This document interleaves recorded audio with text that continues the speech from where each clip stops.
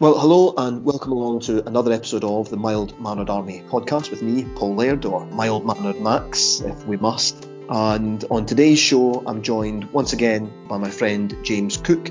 James has a new book about to be released called In Her Room. More than 1 in 100 people in the UK have an autism diagnosis, and that works out at about 700,000 people.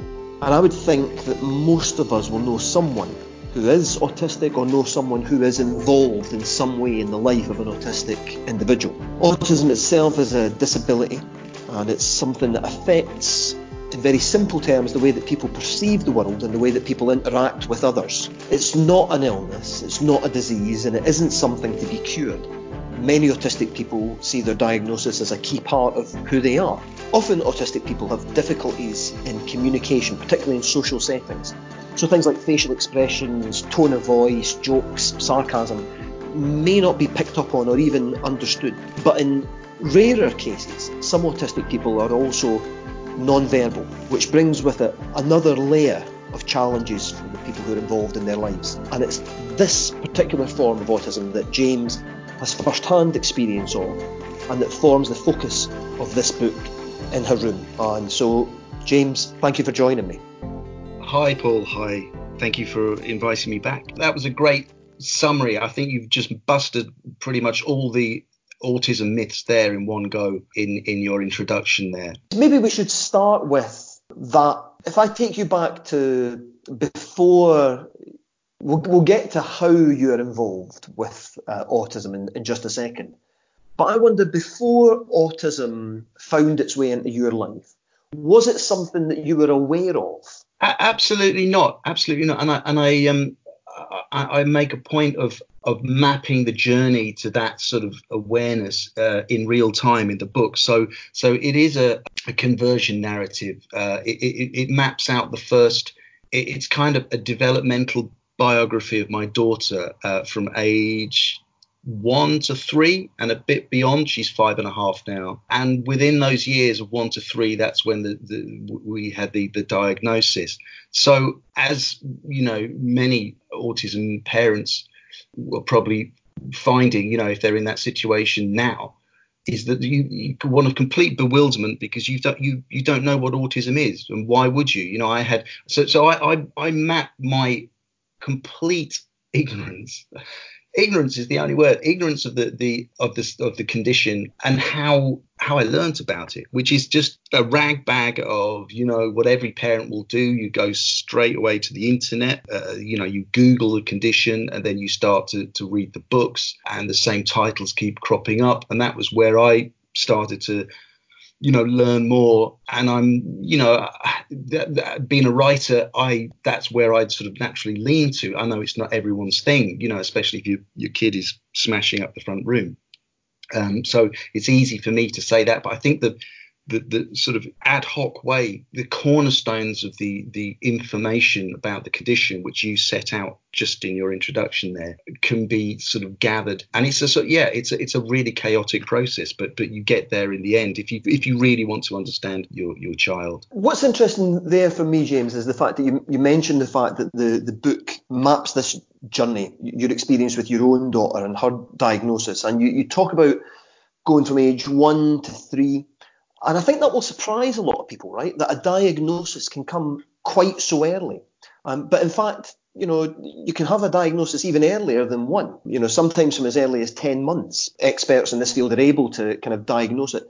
So I wonder, what were the warning signs? What were the things that made you seek some sort of help, which ultimately led to this diagnosis? That's right. As you say, the phrase that keeps coming up a lot when you read about autism is, if you've met one person with autism, you've met one person with autism. Well, and it's a truism, it's a cliche, and there's all cliches tend to have a grain of truth, and that's exactly what you find right from the earliest stage. So you can have children that are very precocious physically at the age of 2, and also verbally, or you can, as in my daughter's case, she was very delayed in hitting all her milestones, and from about the age of 10 months to a year, we started to notice, making comparisons with other children, that it was the physical stuff first, because she had what we were told by a pediatrician when we finally got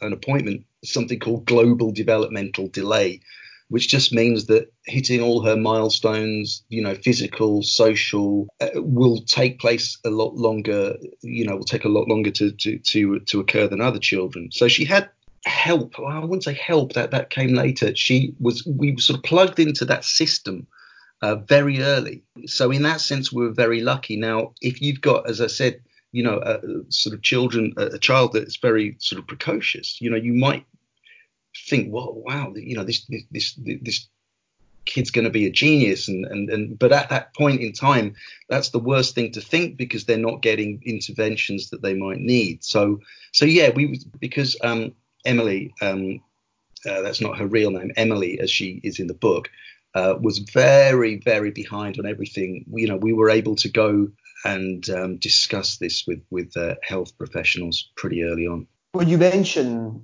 the idea that people may think because their child is particularly or peculiarly precocious.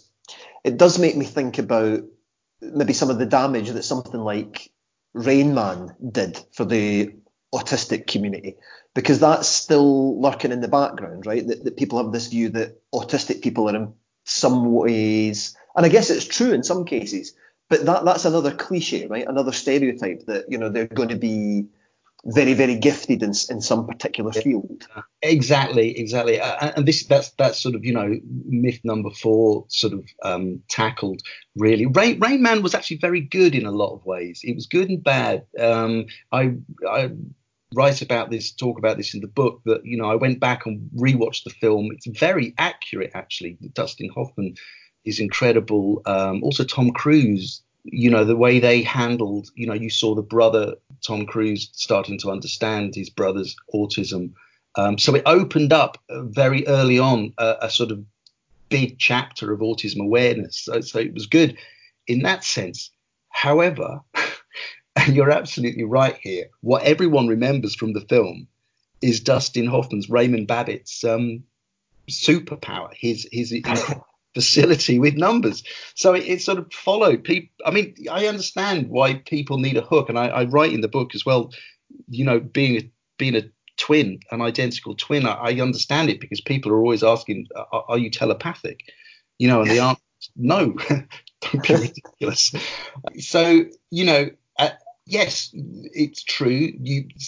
Some autistic people have incredible talents, savant talents, often including numbers and things like that. So it's there, it can be there, but that is also, that has been quite a damaging assumption that every person with autism will have these skills. I think Charlotte Moore, who wrote an excellent book called George and Sam about her 2 autistic boys, and she said that this special skill, people seem to need this to sort of validate their autism, which is quite sad in a way, but I think it's just a foible of human nature, and it is one of those myths that I'm trying to set out to bust in the book and this week as well, Autism Awareness Week. Can you maybe say something, James, about what it was like when you got the diagnosis of autism? Was there relief because now you had some way of explaining some of the challenges that you were experiencing, or did it come as a sort of crushing blow to have a label attached to Emily? Because as you rightly point out, autism, it's not an illness, it's not a disease with a known biological agent, it's a condition, it's an innate condition. So there's no blood test, there's no, an autism diagnosis is just really somebody's opinion, or a sort of coalition of people's opinions, and they're pretty infallible, actually. There's not that much misdiagnosis going on, because the tests are extremely involved. So it was a long process, because we were looking, and again I track this in real time in the book.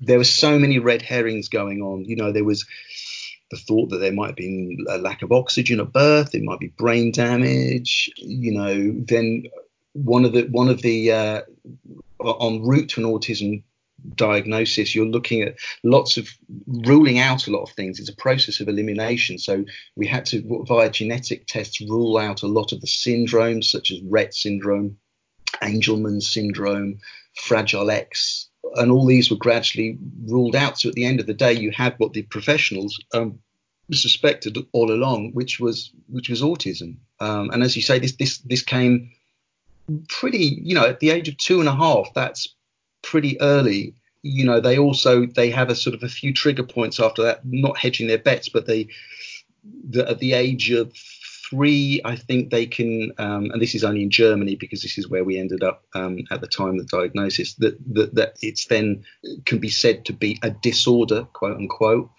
And then at the age of 4, they sort of finally give you their opinion on whether it's low functioning or high functioning, which again is a whole nother can of worms. I don't like that. I don't like that definition at all. I prefer profound because my daughter is she's non-verbal, so she's on the so-called low functioning end of the spectrum. But just a quick word about labels here. It's very interesting. So your instinct as a parent is not to have your child labeled, and I think this is very early on. And I would say, and I don't like giving advice really, but to any autism parent listening, you need to get past that stage of not liking labels pretty quickly, because what labels give you are interventions and therapies and help, funded assistance. So as soon as you can, you want to find out what the label is, and that's where that's when the sort of gates open for you to apply for help. That's really great, because I think you're right. I think there are two ways of viewing these things. To give people some context for why I've got a particular interest in speaking to you about this as well, James. I obviously work with a lot of young people who are autistic. I work in a comprehensive school, and we have a bit of a reputation for being the sort of go-to comprehensive school in my city for children who are autistic. So I have a lot of experience with autistic kids, and my wife works in a special needs school. And so I think you're right. I think that's the thing, is to get away from the idea that labels have some kind of negative connotations. I mean, they do. Nobody likes a label, right? We all want to think of ourselves as being, free of that. But you're right. The label is the passport to the sorts of interventions and the sorts of supports that you need. Not just that you want, but that you actually need. So I think that's a great message to get out there. Well, you touched on it there, James, about the notion that Emily is non-verbal. Now, despite the fact that I've had some experience of working with young people who are autistic, I have to say to you that when I first heard you use that phrase, I think it was the last time we spoke, but after we'd stopped recording, I thought to myself, in my head, I had an image of an elective mute. Somebody who was choosing not to speak. And I've worked with kids who are elective mutes, and while that's frustrating for everybody involved, those kids are able to sort of carry on and function, forgive me for using this phrase, in a normal way, right? Or in a way that's more socially recognisable. There we go. But being non-verbal is not that. So could you say something about the nature of being non-verbal? Yeah, so I believe, you can have up to 200 words as a child, sort of pre-5, and still be sort of classed as non-verbal. Those words might not be able to put them into sentences, but they still have the words to sort of, for something that they want to demonstrate choice. But in my daughter's case, she doesn't have any recognizable words at all. So she has until very recently, had no other form of communication to assist with that. There is in my book, at the end of the book, in the epilogue, and I hope people don't skip the epilogue, because it's probably the bit of the book that I'm proudest of. I go into what I call the science bit, not in wanting to sort of undermine it in any way, but I go into reasons, possible theories why she might be non-verbal. One theory is that children with autism, severe or profound autism, are hearing all sounds at once. They're using their survival ambient hearing, so everything is equal, and they can't figure out what to discard and what to keep. So kids, latch onto these phonemes, these distinct units of sound within words, and they filter out others from other languages. So that's how they build language.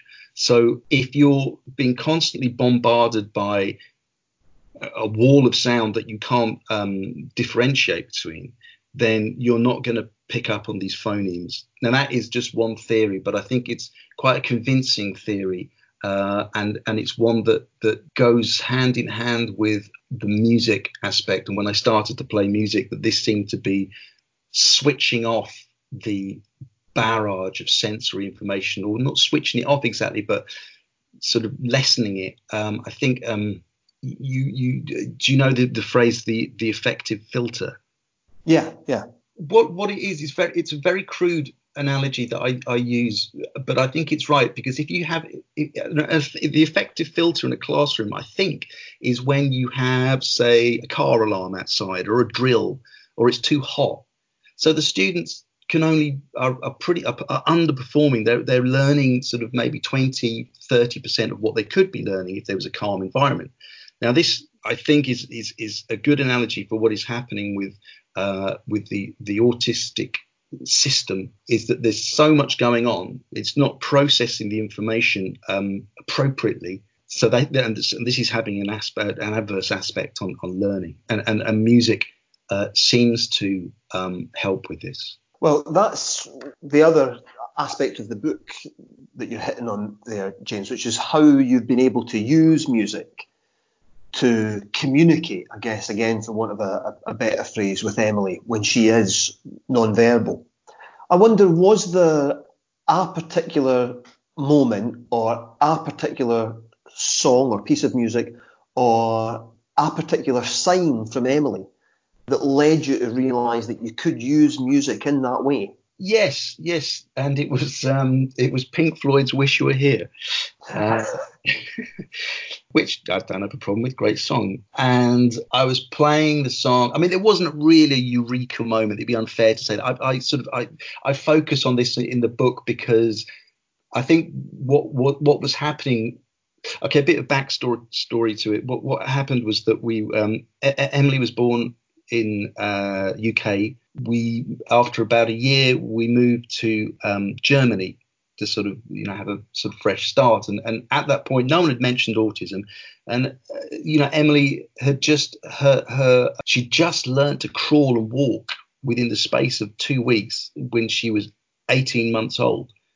So we were thinking, wow, she's getting better. We weren't really thinking about her cognition and her the non-physical aspects of her development. So we went to Germany, and she seemed, with her new found freedom, she was getting more and more happy to be on her own, in her own company. So she'd be quite content to wander from room to room, bashing a plastic shaker up and down. And, she'd never responded to her name, but she seemed to be becoming more and more sort of independent, but insular. And I later found out this is quite, when physical sort of developments occur, this is often what happens with autism. So still not knowing anything about autism, had no pediatrician or doctor used that word at all. I would sort of, while she was, running around in the room, chucking toys around, because she got frustrated with toys. She didn't really do toys. I would start playing some tunes on the acoustic. And I was playing "Wish You Were Here," and I was struck, obviously, by the obvious irony of the title. I wish she was here, because she seemed to be absent much of the time. But I noticed when I started playing the song that she was here, present, at least when the music played, because her frustration with toys would decrease slightly, and then she'd sort of turn around and give me a little glance, a little checking glance, a little smile. It's like, oh wow, you are listening. I was looking in all the wrong places, and that was in the song "Wish You Were Here." That must have been. I don't want to be overly soppy about it, James, but if you're not normally getting that level of connection, if you're feeling that your child isn't present, to have had that connection in that instant, that must have been a very moving experience. Oh yeah. I mean, we were desperate, to get any sort of reciprocal response, really, because I think I, not knowing anything about autism, just expected that of a child or of a fellow human being. This is how one of the riffs in the book is the fact that everything we do is so social, so performative. Often in people or children with autism, this social instinct is lacking. Big autism myth coming up.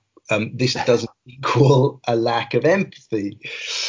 It's very hard to get your head round at first, and I did struggle with it. And what it is that there's a so-called theory of mind, or that children with autism have a mind blindness, so they don't really care that much what you're thinking. Now that doesn't what it leads to is a myth that people with autism are somehow cool or aloof or unfeeling, and nothing could be further from the truth. I think what you find is that there are many autistic people with a surfeit of empathy, but they're just unable to show it. And once you sort of crack that conundrum, I mean, it's so hard for us as social animals to get our heads around that. But I think, and also I think there was a riff that I discarded from the book, but it was a whole semantic riff on the difference or the similarities between empathy and sympathy. Okay, so this is, it's solemn stuff. Yeah, it's serious stuff. It's big stuff, as big as it gets, really. But I think if there's no humor there, then you haven't got the truth of it, really. And I think when I say to people, or people ask me about my daughter, and I say she's profoundly autistic, a sort of very serious look appears on their face, and as it should do. But also I say, well, she's profoundly autistic, but she's also profoundly fantastic. She's great company. You'd like her. I really say that we have a lot of fun. Now it's important just to put that across as well, so that it all doesn't become, I mean, it's such, everything around autism is such a tightrope to walk, because there are sugar-coated accounts of autism which are also wrong. It's both, and it's just one paradox after another, really. I'm finding on this journey. I think you're absolutely right, James, and I'm very glad that you've opened up the conversation for us to acknowledge both aspects of this. It's very difficult, it's difficult for people who are not in the situation to know how to respond appropriately. I mean, my personal experience is, one of the things that I wanted to share with you and to get your thoughts on was, I've just had a pupil who's about to leave school, who obviously we can't name for obvious reasons. But when he arrived in my class in his third year at high school, this kid had an autism diagnosis and had really struggled in the first 2 years of high school. And yeah. I'll maybe get to that in just a second, actually.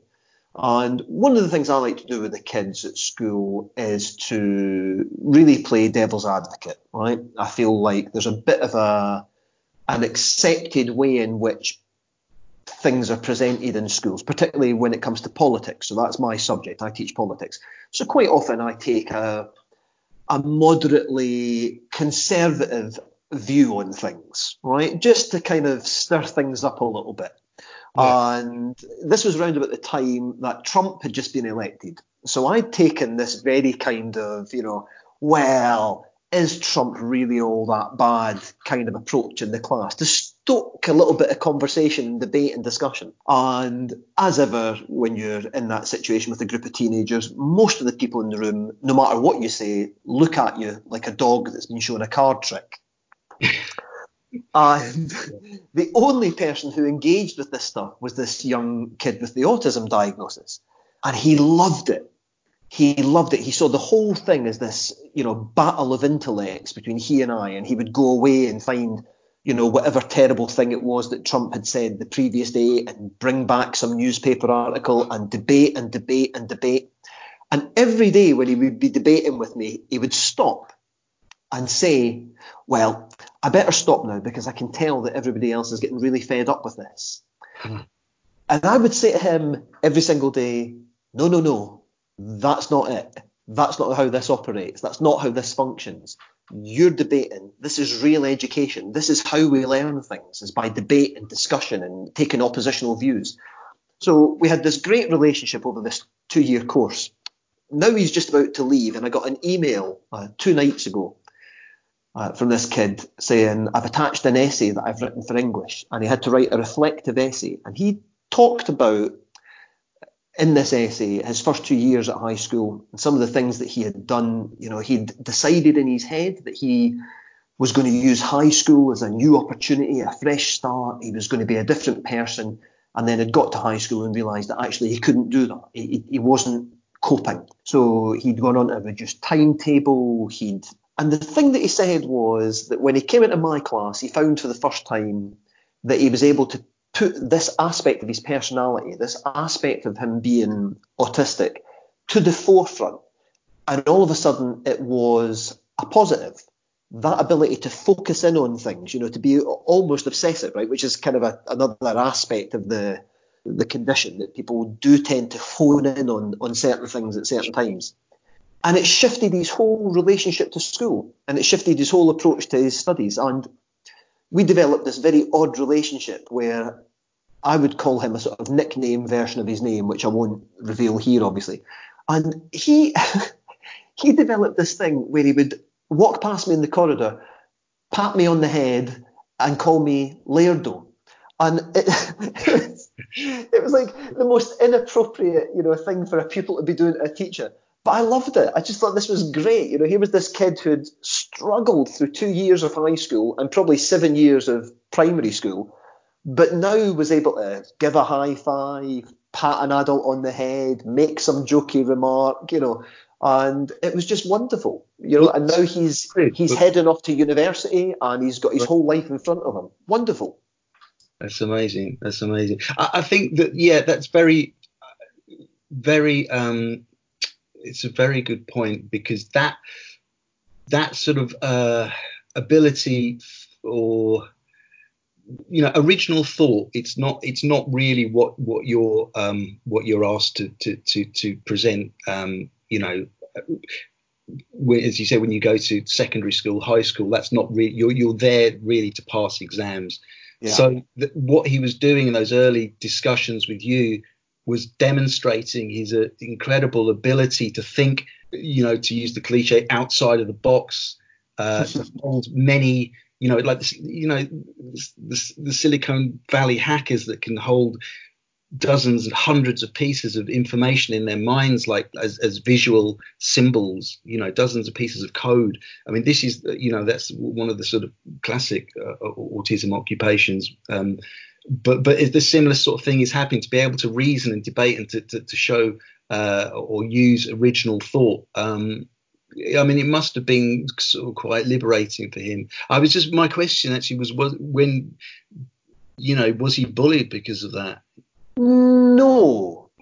I think his behaviour was, and I think you might be able to empathise if we can go back to that word for a second. His behaviour was so extreme in certain situations in school.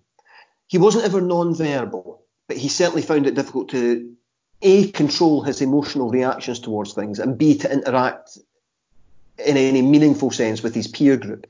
And I think his behaviours were so extreme that it almost acted like a shield.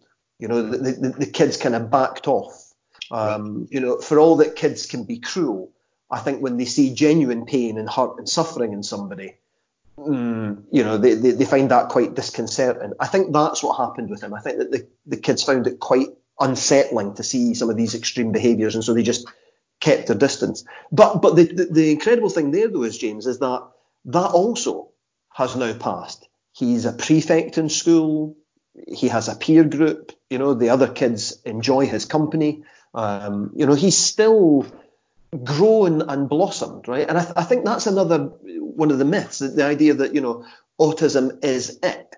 That's it. That the way you are is the way that you are always going to be. And while there's no cure, it is possible for people to go on and lead very happy, successful, fulfilled, independent lives with autism. It's not a solid box. Would that be a fair statement? Yeah, that's a great statement. I mean, I think it's the that sort of potential or their again using the word there and them. I'm just generalizing massively, but it's how long is a piece of string? It really is. I think one of the sad things about the sort of benighted era just prior to this, so we'd be talking 50s, 60s and 70s, maybe even the 80s, where a child was seen to have a learning disability or to be autistic, and so they just, in any sort of educational setting or purpose, they were just given up on. And I think what's happened, there's a great documentary by Oliver Sacks, and his subject is a woman called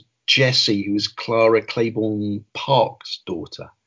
And she wrote about her in her book Siege. Anyway, so Jessie in this film, she's 37, and she's shown discovering a sense of embarrassment only at that age. It took till she was 37. So what Sachs sort of says is that, look, it seems like autism is something where brain maturity just keeps evolving. In a neurotypical brain, say, all those early social things are kind of done and dusted by the age of 3 to 5. The brain is still plastic, but it's still those sort of things that, the sort of the thing, the just those sort of things taking root take place very early. But with autism, you can see developmental milestones being achieved way into adulthood. This undoubtedly is going to be the wrong word. It's such a strange condition, autism, because of some of the things that you're hinting at here, James, that it is impossible to say they and them about the autistic community, because while there are universals that allow the diagnosis to take place, even those universals can manifest in different ways and to different extents. That has been my experience whenever I've had the opportunity to work with young people who have a diagnosis, is that there are only very slim similarities between them, which is funny, right? Because you and I don't have a diagnosis, and there are only slim similarities between us. That's exactly the point. I think that's the hardest thing, and it's really difficult for parents who are in this sort of bewildered, anxious state. They're looking for very concrete signs and indications that their child is either on or off the spectrum. So it does go back to that truism: when you've met one person with autism, you've met one person with autism. It's very. I think the thing is that you've got to be ready for paradoxes. Henry Normal, in his book A Normal Family, which is a beautiful book about his son who's 20 now. It says you need a sort of Orwellian doublethink to get your head round the fact, as a parent, that you obviously don't want your child to suffer, to have a disability, yet that disability eventually becomes them. It becomes their, part of their personality. It becomes who they are. So it's a very difficult thing, and I think you've got to, autism. It's in a way it's its own worst enemy, as you say. It's a shapeshifter. It's a trickster. Once you think you've got it, when in the early days with Emily, I was looking at the sort of, these are the 10 or 20 sort of, signs and symptoms. And I was thinking, well, she's got it. She's got about half of them, but then half of them she hasn't. It's not helpful for a worried parent. And this is what I try to do, hopefully a bit in the book, to take people who are on that journey now, and show them that actually this is normal. Your response to this is completely fine. It is confusing, There's a point there as well, I think, when you think about the indicators, for want of a better word, with autism. If we were going to go through the checklist to get her diagnosis, you're saying Emily has about half of them when she's getting her diagnosis. Well, it would be quite possible for you and I probably to pick up on at least some of them, right? We would probably be able to tick off some of those autistic indicators in our own personalities. So it's not that, these are personality traits or ways of dealing with the world that are peculiar only to autistic people. That's for me an interesting aspect of it as well. I know lots of people who have obsessive personalities. I know lots of people who find it difficult to, keep eye contact. I know lots of people who find it difficult to form relationships with people, or to interact in a again, it's that word, normal way. So I think that's part of the process that has to happen in society, right, is to break down this idea that there is something wrong with, I guess, anybody with a disability, but for autism there's something wrong, because some of those things that are wrong are also wrong in ourselves. Absolutely. I think it's, again, this is quite sort of difficult territory, because I would say maybe most, and again, generalizing, people have neurotypical and neurodivergent traits, which is not the same thing as saying, oh, everyone's on the spectrum, which again is a myth, or something, a misconception you hear a lot, along with, oh, so-and-so is on the spectrum, which is a bit of a casual, sort of not very helpful remark. So there's some truth in that, but it's not, again, it's not that helpful. I think what I'm trying to do in the book is what you've exactly just said there, that these the very sort of outward, take stimming, for example, which comes from self-stimulating, which are the sort of flapping, the rocking, the humming, the sort of these kind of characteristic hand movements that you see a lot in people with autism. What I wanted to do in the book is to say that these behaviours are absolutely normal.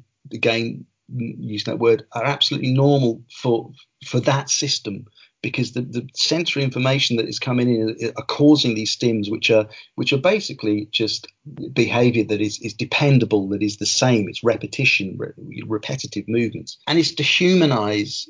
My aim with the book is to make human behavior that people might see as bizarre or odd or threatening or frightening. And that was my whole message.